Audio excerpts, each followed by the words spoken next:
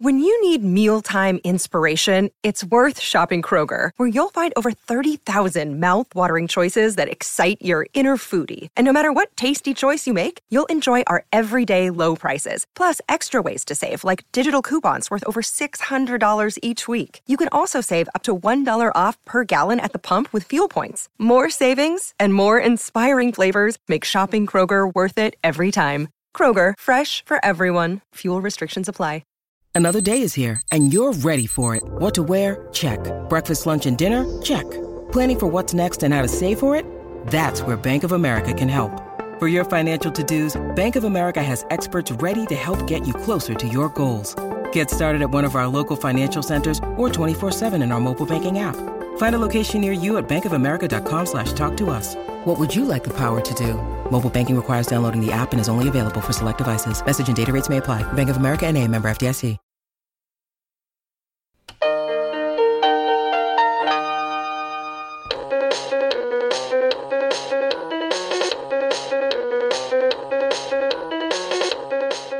Hey everybody, welcome to Profoundly Pointless. My name is Nick. Coming up in this episode, we're going to juggle all over the world and then count down the top 5 times of the day. My goal was I'm just going to try. It doesn't matter what I do. I don't have to succeed at it on video. I don't have to be great. I just have to post something just to get me out of bed and feel honestly, feel like I don't have to hate myself today. Was the mentality. I've taught a lot of people to juggle, and I see people get in their own way about it all the time. They just have decided that they can't do it, so they don't even try. A hobby that some people associate with being geeky or nerdy or clowns or whatever, but it can end up being really lucrative and really fun and really fulfilling, and you get to see the world, and it's great. I want to thank you guys so much for joining us. If you get a chance, download, subscribe, share. We really appreciate it. It really helps us out. Our first guest has this amazing inspirational story because it starts out with juggling. And there is so much that goes into juggling and being a professional juggler that I had just no idea about. But beyond that, what I think is so inspirational about it is she's somebody that's been struggling with depression and just said, I need to do something. I need to create something. And it has turned into this remarkable community. This is Taylor Glenn from Taylor Tries. What was the first thing that you ever juggled?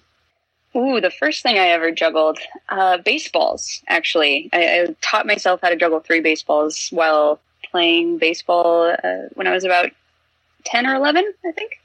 Was it just you were bored, kind of waiting for your next turn at bat, or how did it happen?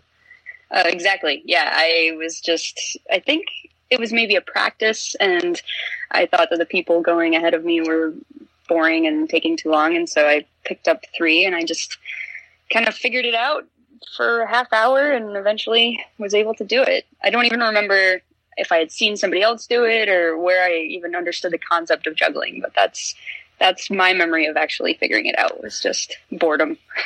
I feel like everybody has basically tried to do juggling at one point. Why did you succeed while other people fail?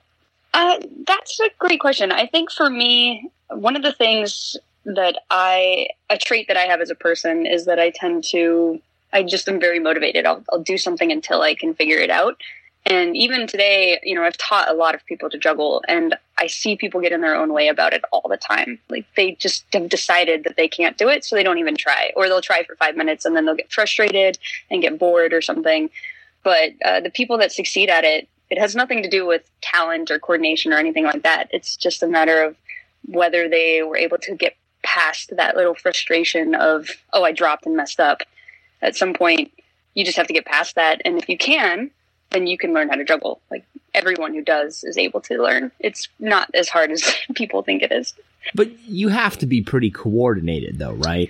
No, not at all. This is a total misconception. I personally think that coordination is developed, not something that you're necessarily born with. I think people develop it very young, and certain people are more coordinated. Absolutely. I'm a very coordinated person, but I think that's because I juggle, I don't juggle because I'm coordinated.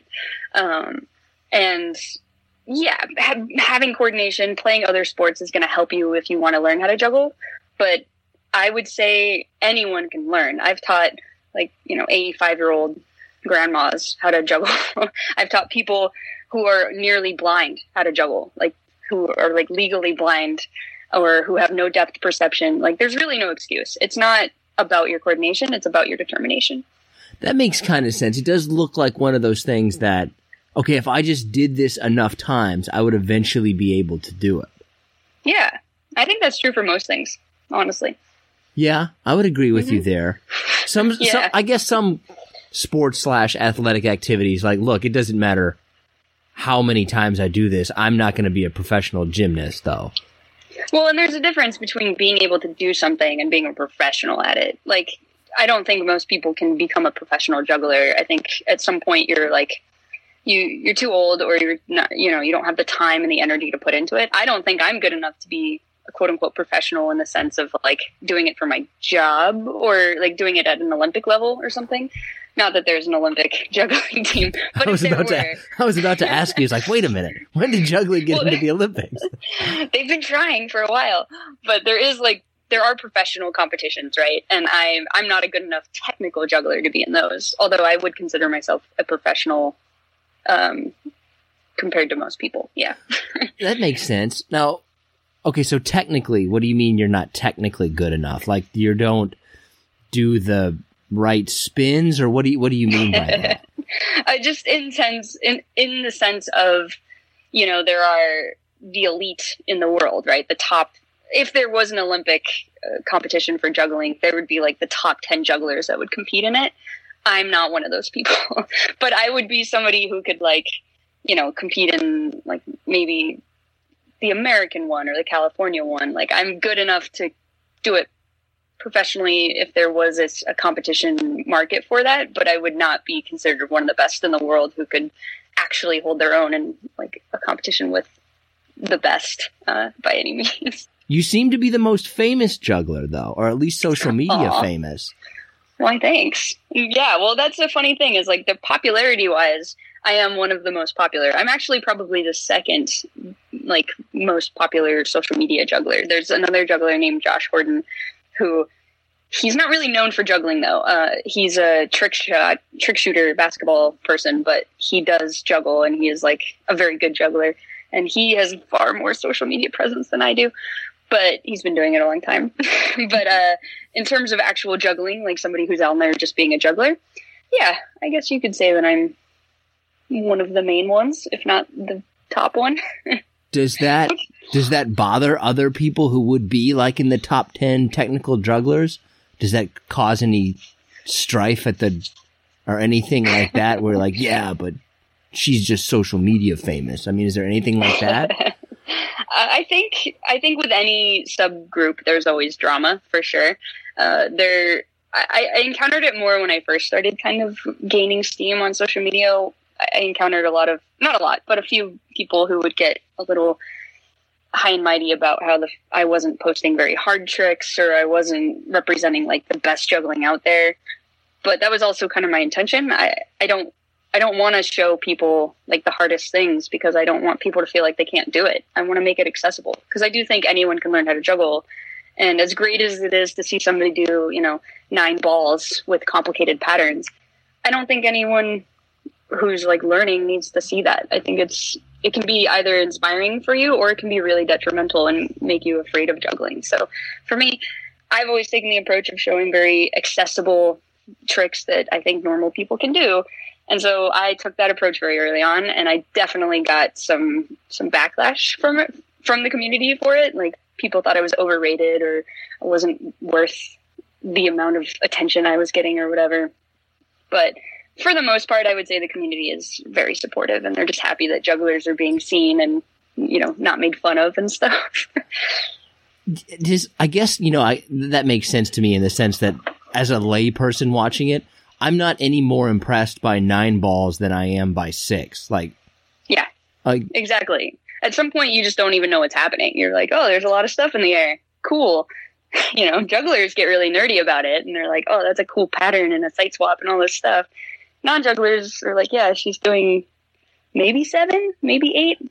12, Yeah, once it passes 4, I really can't count anyway. Yeah, exactly. That's more than 4. I know that. That's for sure. So, and it's so much harder, but nobody really cares if you're not a juggler. Nobody. Isn't that the way of the world? This is much more difficult, but no one cares. Yep. Juggler's life. Yep. So how did you kind of progress down this path necessarily? For me, it was being exposed to other jugglers. I think this is a really important part of any sort of hobby and getting interested in things. It's changing a little bit with the internet, but when I was younger, I learned 3 balls, and then I kind of felt all accomplished and was like, sweet, I did it. I don't have to do anything else. I didn't know there was more to it. I didn't know you could do 4 balls or 5 balls or even 3-ball tricks. And then at some point, there was a family friend who actually did yo-yo, and he also could juggle. And he kind of showed me, hey, look, there's a lot of cool tricks you can do. And it opened up my world.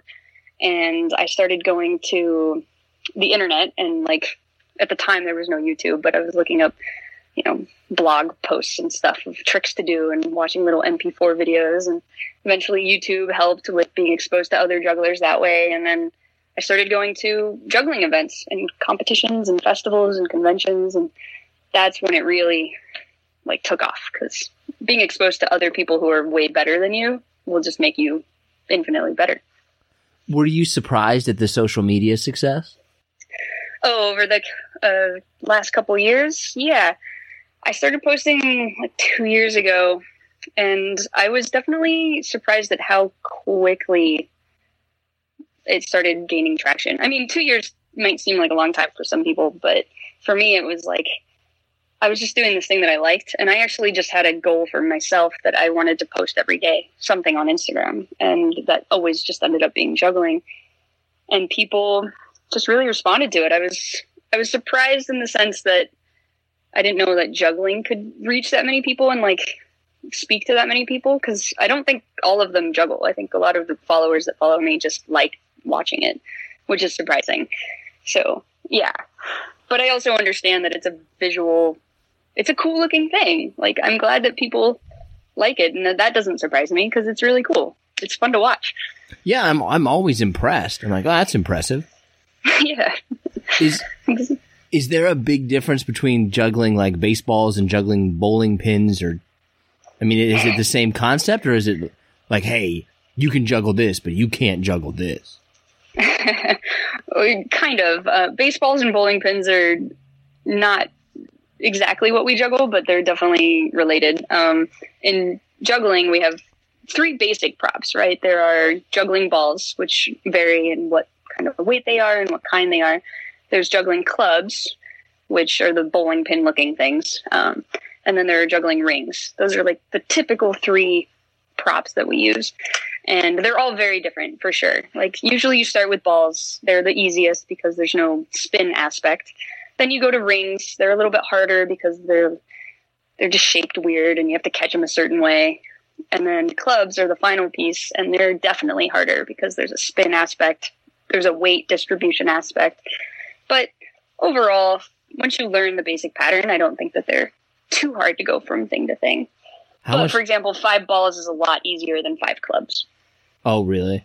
Okay, So to help me understand this, so on a scale of 1 to 10, 1 is the easiest, 10 is the hardest. Juggling 5 balls would be what on that scale? Juggling 5 clubs would be what on that scale? Ooh. That's hard because juggling there's not a limit, right? It's very hard to see the end, because right now, we're always pushing that limit every year. People are being able to juggle more and more objects. I would say, personally, for example, of the hardest things I can do versus the easiest things, I'd say juggling 5 balls is maybe 4 or 5. It's advanced, but not the hardest advanced thing. But it did take a couple years for me to learn, and I think it usually does. But 5 clubs, I've been working on 5 clubs for 6 years, and I still just don't have it solid. So I would say 5 clubs is an 8 or a 9. But I don't know if everyone would say that. That's just me. Have you ever been injured doing it?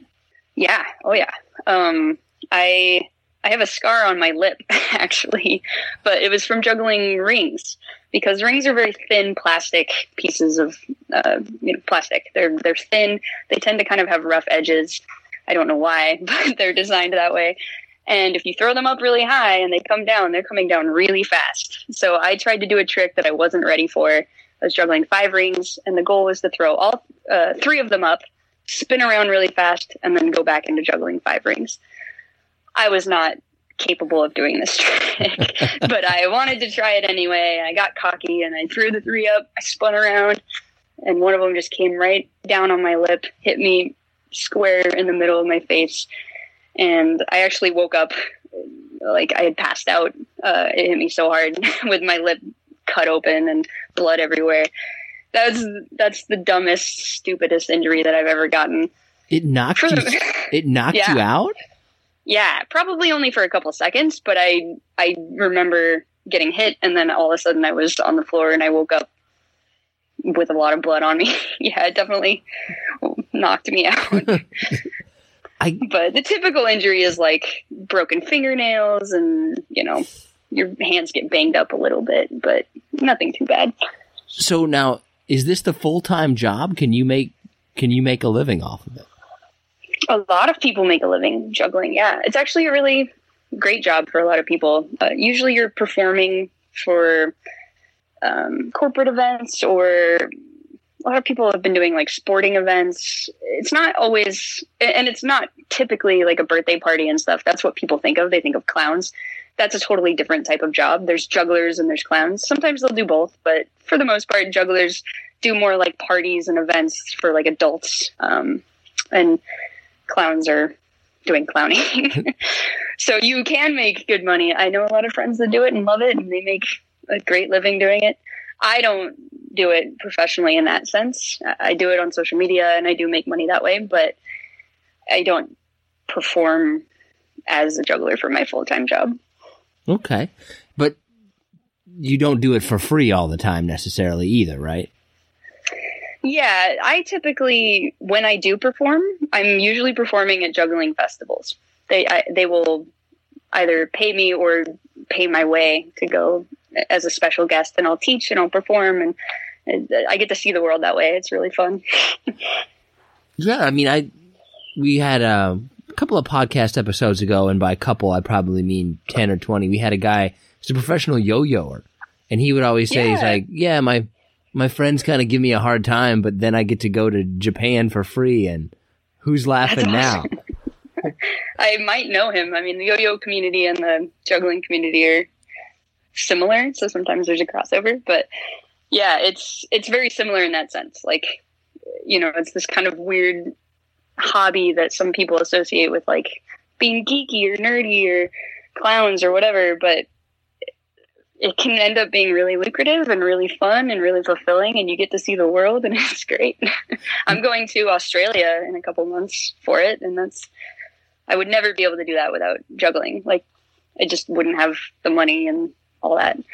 When you say really lucrative, are we talking like millions? Or are we talking hundreds of thousands? I mean, like...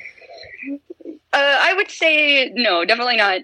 I don't know any jugglers that are making like millions, but there are some really successful jugglers who have made it work, particularly doing motivational type speaking and incorporating juggling that way, or doing corporate events and team building and things like that. That's probably the most successful route that I've seen. Okay. Yeah, that makes sense. Not mansions, but you're not eating ramen noodles either necessarily. Yeah, I mean, they make really good money, but they're not Bill Gates, Yeah. But, okay, why don't you want to, how come you're not doing that, I guess? Is it just you haven't been established enough, or it's just it's too short term, or what's the reason not to kind of push it all the way? Because you certainly seem to have the fame necessarily. Yeah, it's interesting. I think it's different people get into juggling for different reasons. And for me, juggling has never been a performing type thing. It's always been something that I did. I treated it like a sport. I really love the mental exercise of it, the physical exercise. Like it's physically, it feels like you're working out, you're doing a lot of bicep, it's cardio. And I love just going into a gym and putting on my headphones and juggling for 2 hours and like sweating and doing that. Some people really like the social aspect of it. Some people really like performing and like, you know, being watched and being on. I am not somebody who tends to be really good at being in front of a crowd and performing. I'm good in video, but that's been learned over 10 years. I'm actually really shy, and I have a really hard time like getting on a stage in front of people. So the idea of doing that as my job freaks me out.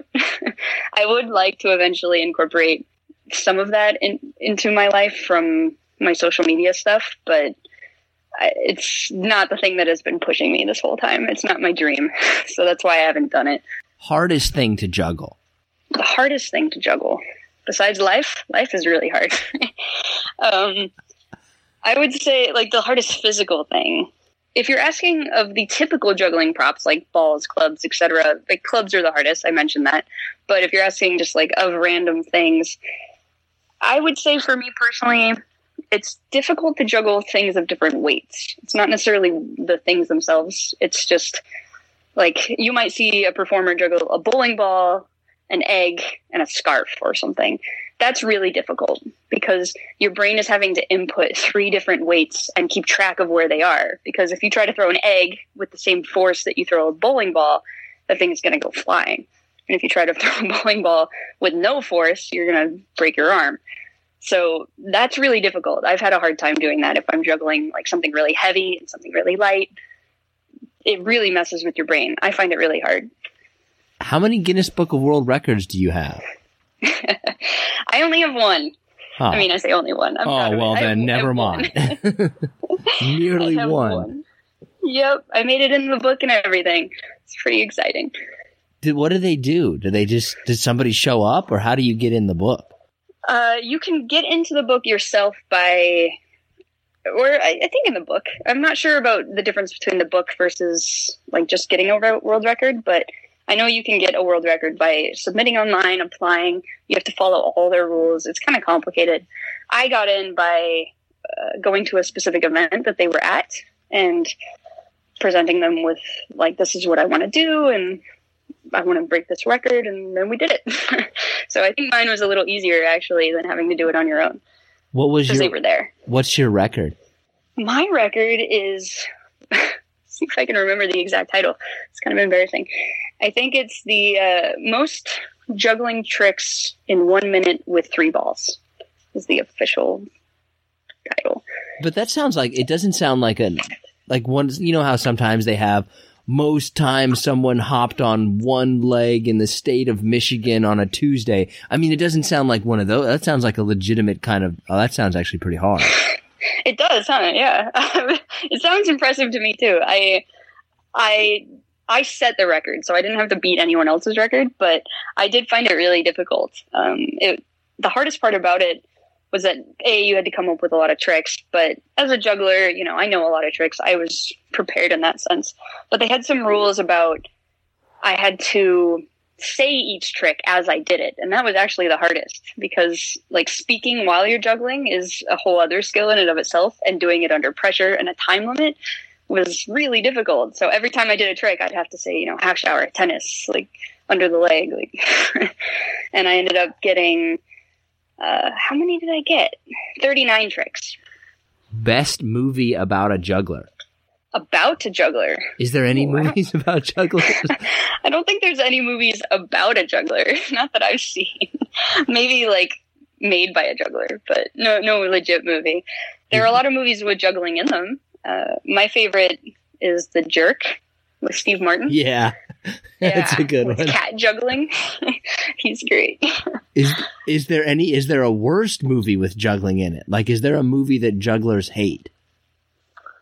Oh, no. I would say like the biggest pet peeve maybe that I have heard of, or jugglers really hate when in cartoons there's juggling and they tend to show juggling as this like, they'll be juggling 7 balls or something, but they'll be doing it in this big circle, which is a juggling pattern, but they never make it look like the actual pattern, and it just looks impossible. I mean, it's really hard to do that pattern, and let alone with 7 balls. So it's just annoying because then what it does is it teaches like kids and all these people that this is what juggling looks like. And it doesn't look at all like that. That's a totally ridiculous pattern. Nobody does that. So I hear that complaint a lot, like cartoons kind of mess us up. They ruin people's expectations necessarily. Exactly, because every time you go to teach somebody how to juggle 3 balls, they do this thing where they throw one up and then they pass it to the other hand, and that's called a shower. It's very difficult. It's not what you should learn when you learn how to juggle, and so jugglers hate it when shows or cartoons or whatever show it that way. It's really annoying. That's how I thought you did it. No. The typical juggling pattern is, I mean, you can do it that way. It's not wrong, but it's much harder. It's something you learn maybe like 6 months in. It's not something you learn right at the beginning. The typical pattern is called a cascade, which is where each throw is going up in like a crossing way. So yeah, it's not going in a circle where you're passing it from hand to hand. That's a different pattern. I always thought that's how you did it. That's how I always tried to. Like I threw it from one hand to the other and then threw it up. Yeah, that's probably why you never learned 3, because it's harder. And yeah. Now I know the Unless whole. you did. Now I know the whole secret. I know where I've gone wrong in life. Yeah, exactly. No, it's just hard when you don't have like a teacher, right? Yeah. And some people do teach themselves that way first. Like there are like 1 out of 2,000 people who are like, oh, I learned this way, and they can do it. But it's just so much harder that usually people can't get it. It's just fast and difficult. So the typical pattern is the cascade. You throw the right hand up, then you throw the left hand up, then you throw the right hand up, then the left hand. That's it. It's very simple. Best joke about juggling. Best joke about juggling. Is there like a joke that other jugglers tell each other? There's like a meme page online where jugglers will do juggling memes now. But there's a joke that jugglers always hear that I think we all hate. And that's the one that says, how do you kill a clown? You go for the juggler. That's kind of like the jugular vein. Jugglers hate that joke because we hear it constantly. It's annoying. Yeah. It's just like, It is kind of good, though. It's good. It's clever, but we've heard it 1,000 times. But typically, instead, we don't... I think our jokes revolve around inside jokes of funny things about, famous jugglers and stuff. Who's the most famous juggler? The most famous juggler, like to non-jugglers or to jugglers? Yeah, like who would be if you're going to pattern a career, you want to be like this person?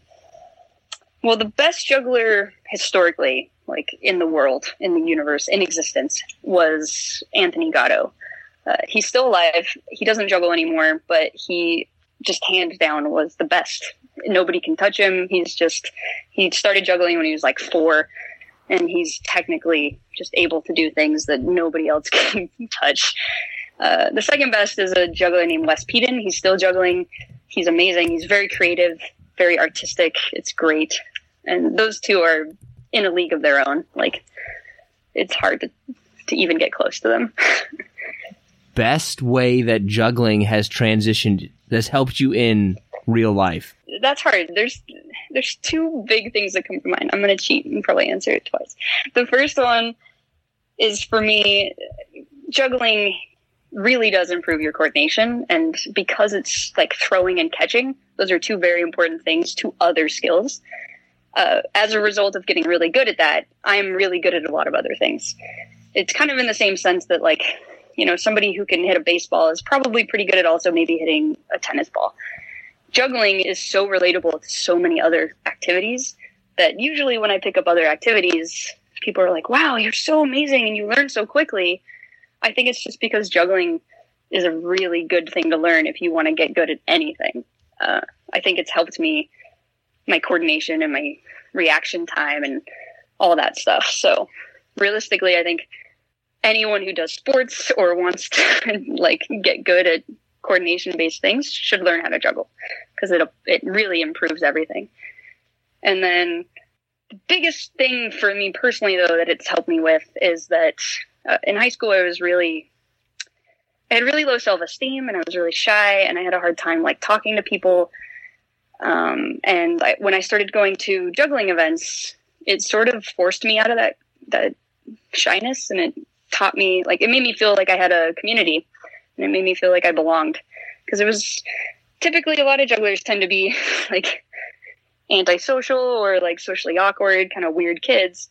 And it really was great to find a group of people that understood me and kind of had that same mentality and those same habits. And I think it taught me how to connect with people and how to speak with people.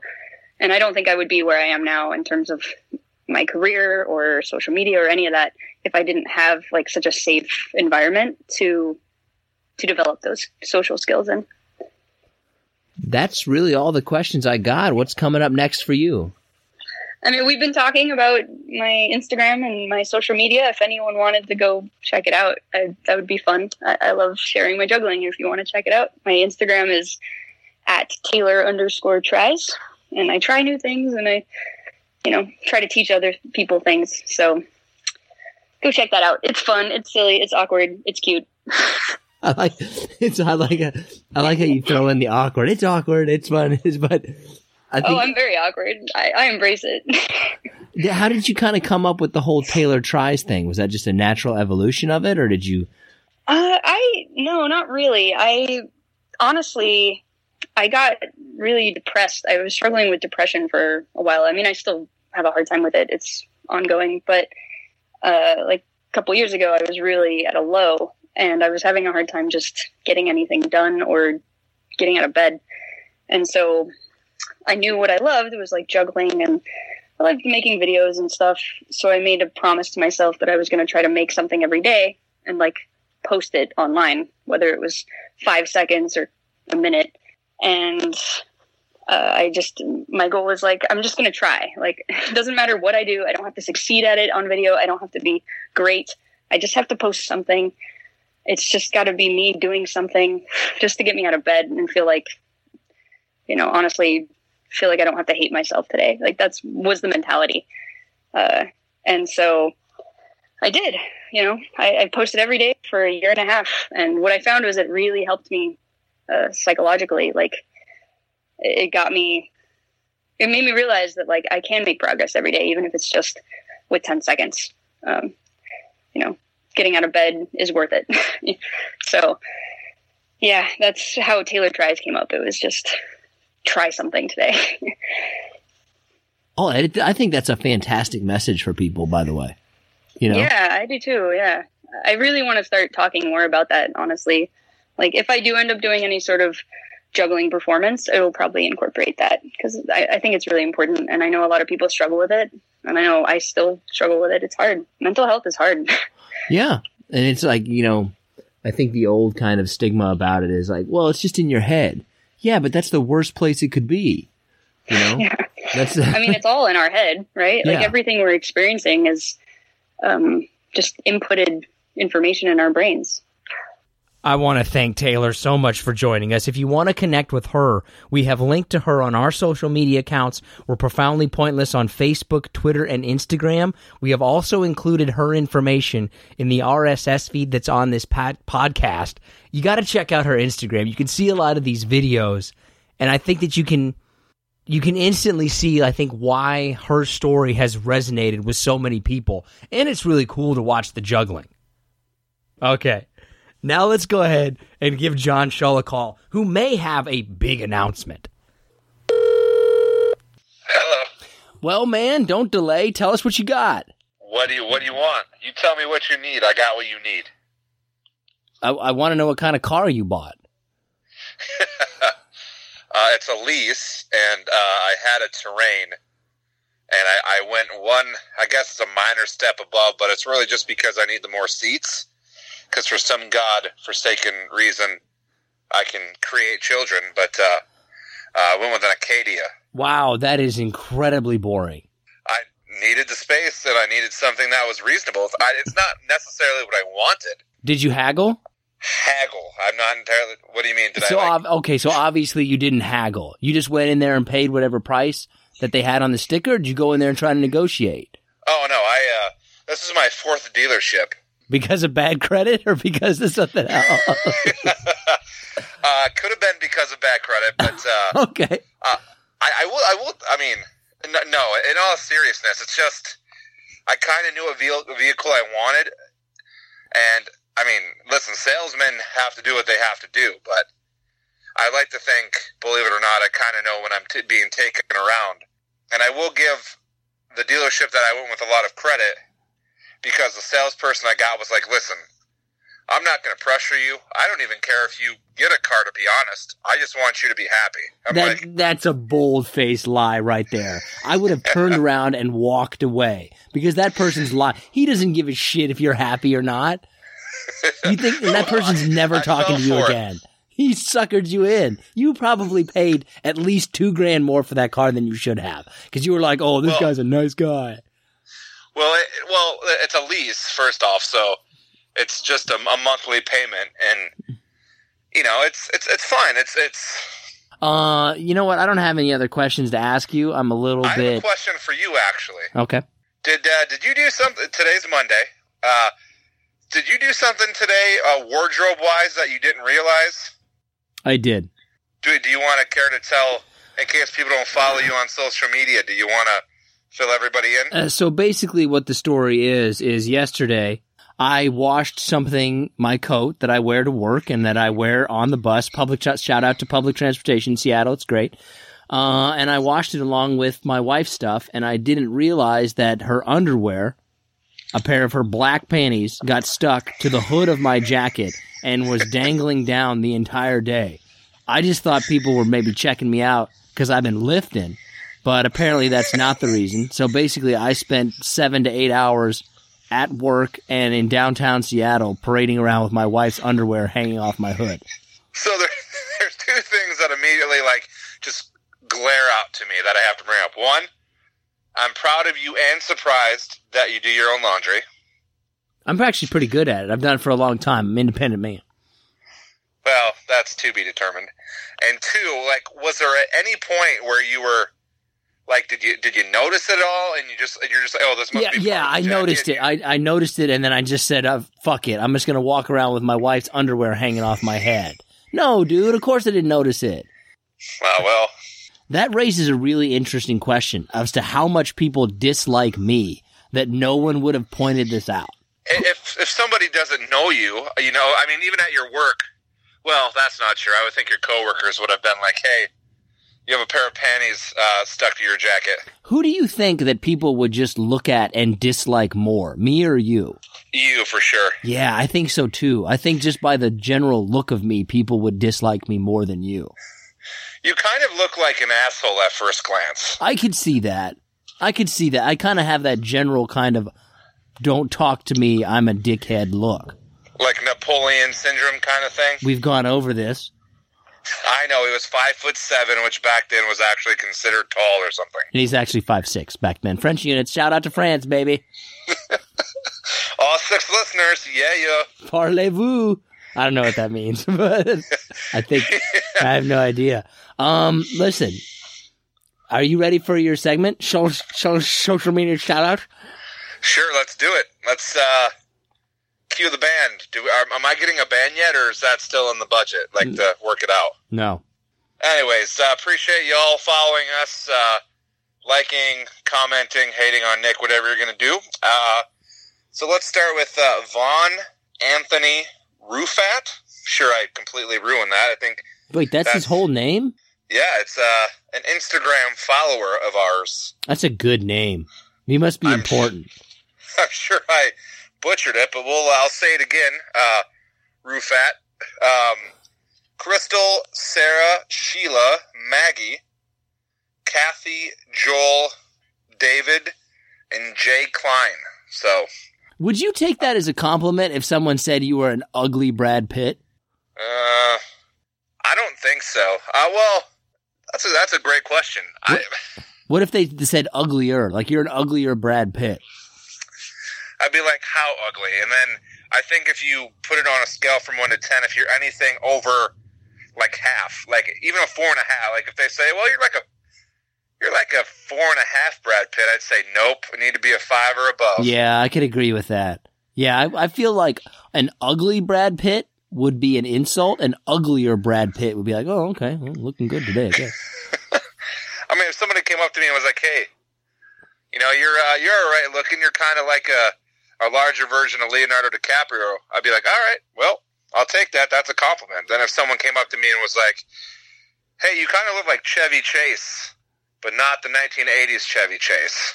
For people who have never seen John, all you have to know, it's Samwell Tarly from Game of Thrones.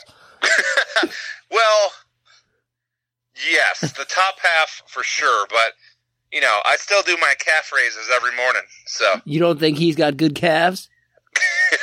Let's see if I can find a picture of that guy's calves. Oh, my God. Okay, you go on to your thing. I'm going to find a picture of whoever that guy is calves. All right, so your first question is when you're cleaning up around the house, what do you hate more, to pick up or clean, dog hair or dust? Oh, dog hair, man. I fucking hate dog hair. It's impossible. Like, you get a good vacuum, that should be the sole measurement of a good vacuum is dog hair, specifically off a carpet. Yeah, I can't stand dog hair. And we last year we adopted this Great Pyrenees, and he just, I swear, he like sheds out a blanket every week. It's insane. All right, moving on. I think this one will be a little tougher for you. You have to pick one and spend at least 3 hours there. A honky-tonk bar, dressed up as a cowboy, or a gothic rave where you're dressed as a gothic person. Ooh. Oh, I think probably the honky-tonk, right? Because at least the honky-tonk, you could kind of just do it ironically after a while.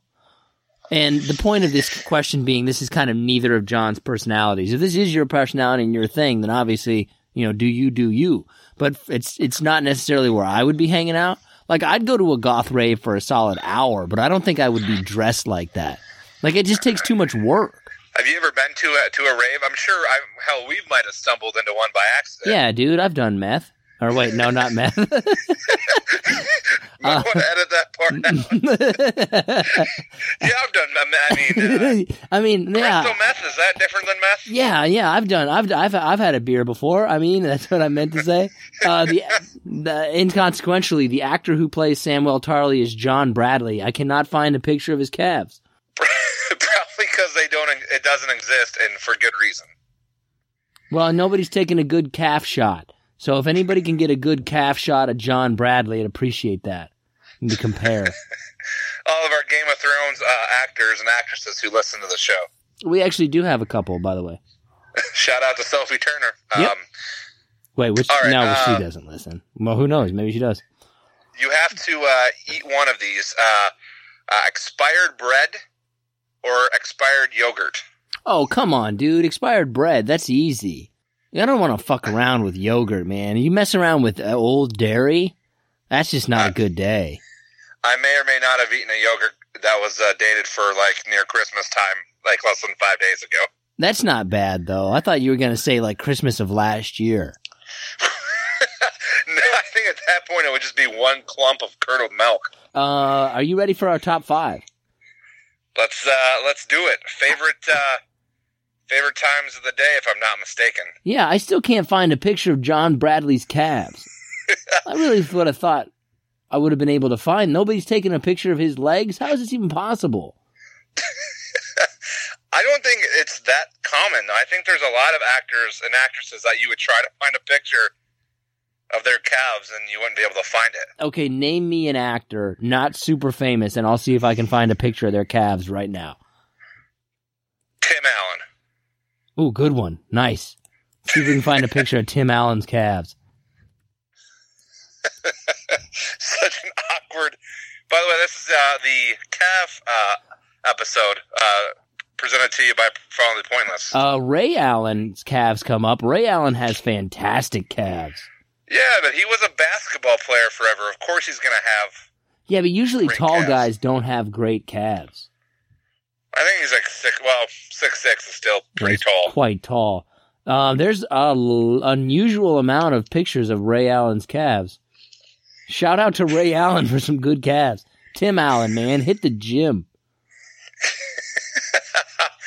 Also, no pictures of Tim Allen's calves. Okay. We should probably move on from this whole discussion. You might just want to close the laptop and let's just focus on the top 5. Yeah, let's just move on. So our top 5, like John already said, potentially I wasn't listening, is top 5 times of the day. And I didn't go generic times. I went specific, like 30-minute increments. What did you do? Oh, wow. I just went like times of day, like generic. Okay, well, that's not what we're doing. You said times of day. Yeah, time specify any specific time. You just said times of the day. Okay, how would I specify the difference between a time of the day and a time of the day? You could have said like exact times. But I'm not exact times. It'd be like 12:02, 12:03. I thought this was fine. It's fine. I can still make my list work with what I had put down. It's okay, fine. well then I'm going to put you on the spot real quick. Let's hear number 5. All right, so my number 5 will be 8 o'clock at night. Okay, so 8 p.m. All right. That's 8 a legit. p.m. Because in the summer, usually that's when the sun's starting to go down, and it's just awesome. You know, it's just a good time. 8 o'clock is like a good solid time to either like get ready to start, you know, shutting down the night, or sometimes you're just picking it up. See, that's why I actually had that around that time as my number 4. Now I put that at 8:30 p.m. I feel like 8:30 p.m. is actually a better time than 8 because it's either a nice sunset late in the summer or that's when you really start to get going. Like, all right, we're going out. 8 o'clock, you're probably still watching TV. 8:30, you're starting to seriously pre-drink. Like, you might have your pants on for the night. like some chicken wing shots almost. Exactly, baby. Best shot in the world besides Grand Marnier. My number 5 is 12 p.m. I'm a fan of the lunch hour. Yeah, see, I don't have that on, actually. You'll notice with most of my times, there isn't a whole lot in the middle of the day. Yeah, I agree with that, because you're at work. It's kind of miserable. That's really my only one that's really my only middle of the day time is 12 p.m. What's your number 4? I have morning, specifically like 6 a.m.-ish. Wow, that's pretty early. That's kind of like when I'm getting ready to start the day. You know, I'm getting things prepped, and you know, you just feel good. Like, you always feel good when you wake up, and then it's like downhill from there. Yeah, that's why I feel like you should actually have that higher. Don't you get up really early and then just sit around and do nothing? I do, and actually, we'll get to that in a couple of answers, I think. I don't. That makes no sense why you get up 2 hours and just sit there and don't do anything. Go, give me your number 3. So my number 3, I have like evening, but more specifically like between 5 and 6, because I'm getting out of work, I'm going home, I'm seeing the family. You know, like, and 5 to 6 is, you know, it's like, oh man, the day's kind of behind me, but now I get to have family time. That's an awesome time. Okay, so I want specifics. So you going 5 o'clock? You going 5:30? You going 6 o'clock? I will go 6 o'clock. Okay, feel like that's a little bit too late. I'll get into that later. My number 3 is 12:30 a.m. Okay. I feel like that's a good, like, if you're out, that's a good time. That's before everybody's too drunk. That's where everybody's right in that kind of nice drunkenness where they're either like that's the good drunk, right? That's everybody's dancing, everybody's taking shots. That's a good time. That's not 2 a.m. puking on the side of the street. So I'll piggyback on that. I have 1:30 a.m. as my number 2, specifically because in most states, 2 o'clock is like, you know, when the bar starts shutting down, and 1:30 comes around and you're like, I'm really hungry. I'm gonna go get some food. See, I think that's too late, man. I think 12:30 is the better time. I think 12:30 is prime fun time, really.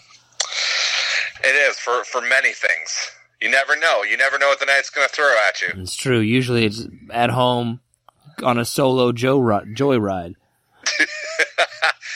Which side of the plate do you hit from? Both sides. I was talking about playing Mario Kart. Oh, I was talking about playing baseball. No big deal. Okay. What the hell number are we on? We're on number 2. You're number 2. Oh, my number 2 is, I don't really like my number 2, but I put 5 p.m. because that's kind of the end of the day. Really, 5 p.m. on Friday is what I'm thinking about. But generally, 5 p.m. end of that workday is it's a good time. Yeah, but for most of us, like 5 p.m., like our workday is over, but then, right, like that's when life really kicks in because you're with your family or whatever, you're with whoever. Like, I think it's more like just celebrating that, like, hey, work's over. Yeah, pretty much. It's amazing that we basically spend 8 hours a day not liking our lives. I mean, it's really longer than that if you think about it. Yeah, you could have an hour on the front end, an hour on the back end. So basically, we spend 10 hours of our day, of normally a 16 to 17 hour waking day. We spend more than half of it not liking it, which is incredibly depressing, and we should probably just move on. Yeah, we got to start living for the moment more. Okay, anyway, we should just move on. What's your number? Are you on number one? Yeah, so my number one, you kind of hit on it earlier, is the super early morning, which is like 4 a.m. to like 5 a.m. for me. What the hell are you thinking? That's when, that's when I get up usually, and, I'm just like getting the day ready. Like I said, 6 a.m. earlier is like when I start to do stuff, like as you were making fun of me earlier, and as I've talked about, like those 2 hours or an hour and a half, whatever it is like, that's my time. Like, that's just my time. No one bothers me. Family's, doing what they need to do. Like, that's just my time. I don't understand, though, why you don't do that at night and then sleep in a little bit later. Because I'd rather go to bed early and get up early than go to bed late and get up late, if that makes sense. I mean, that makes sense. Either's fine. I would just rather rise early than, stay in bed. I feel like I agree with your sentiments. Like, I like the hope of a new day. That's why I'm going to go with 7 a.m. 7 a.m. is my probably favorite time of the day. Like, that's for most people, right? I mean, I don't know what the generic, like, wake-up time would be, but I feel like 7 a.m. is a good roundabout time, like, for people to start their day and things like that. Okay, what's your honorable mention? As I said earlier, I didn't really have any midday. I mean, I had like 6 p.m., but I put 1:30 because at 1:30 most of us are already well into like the second half of our workday. If you work like day side shifts, see, I could understand a 2:30 on that, but 1:30 to me is like, oh shit, I still got 3.5 hours left of this. Yeah, I don't know. I think like during your day, what are the hours when like the clock just doesn't move? Like when you look at the clock and you're like, man, it's still, whatever, it's still noon. Like, I would say 2 hours into the shift, between 2 and 4 hours into the shift is when that clock just doesn't move at all. And then the last hour of your shift is when that clock doesn't move at all. My job's kind of reverse. Like, it's usually super busy. There's only like maybe an hour, and it's from like noon to 1 where you're like, well, we're kind of getting through the day fast, and then next thing you know, it's, 5 o'clock and you're ready to go home. Yeah, I feel like that day will, for me, I'm in at 7:30, and from about 9:30 to 11:30, that fucker's just ticking. Like, I can count the seconds in my head, and then it's over right after that. My only honorable mention, I guess, would be like 2:30. I don't mind a 9 p.m. I'm okay with a 9 p.m., but other than that, I mean, basically between 10 and 3 to me is kind of worthless. Nothing, that's just meeting. That's like meeting time. Like, oh. I have on here 10:30 at night. If I do stay up, like, 10:30 is just one of those times at night where you're usually chilling, or by then you've had a few drinks in you and you're feeling pretty well. Okay, that's going to go ahead and do it for this episode of the Profoundly Pointless Podcast. I want to thank you guys so much for joining us. If you get a chance, like, download, subscribe, share. We really appreciate it. It really helps us out. I've noticed that some people have been leaving more and more reviews, and some of them have been pretty funny. So definite kudos to there. We love hearing from you guys. We got our website, social media, all that kind of stuff. I think we've got some pretty good episodes coming up. I think that a lot, and some of them have turned out. Seeking the truth never gets old. Introducing June's Journey, the free-to-play mobile game that will immerse you in a thrilling murder mystery. Join June Parker as she uncovers hidden objects and clues to solve her sister's death in a beautifully illustrated world set in the Roaring '20s. With new chapters added every week, the excitement never ends. Download June's Journey now on your Android or iOS device, or play on PC through Facebook Games.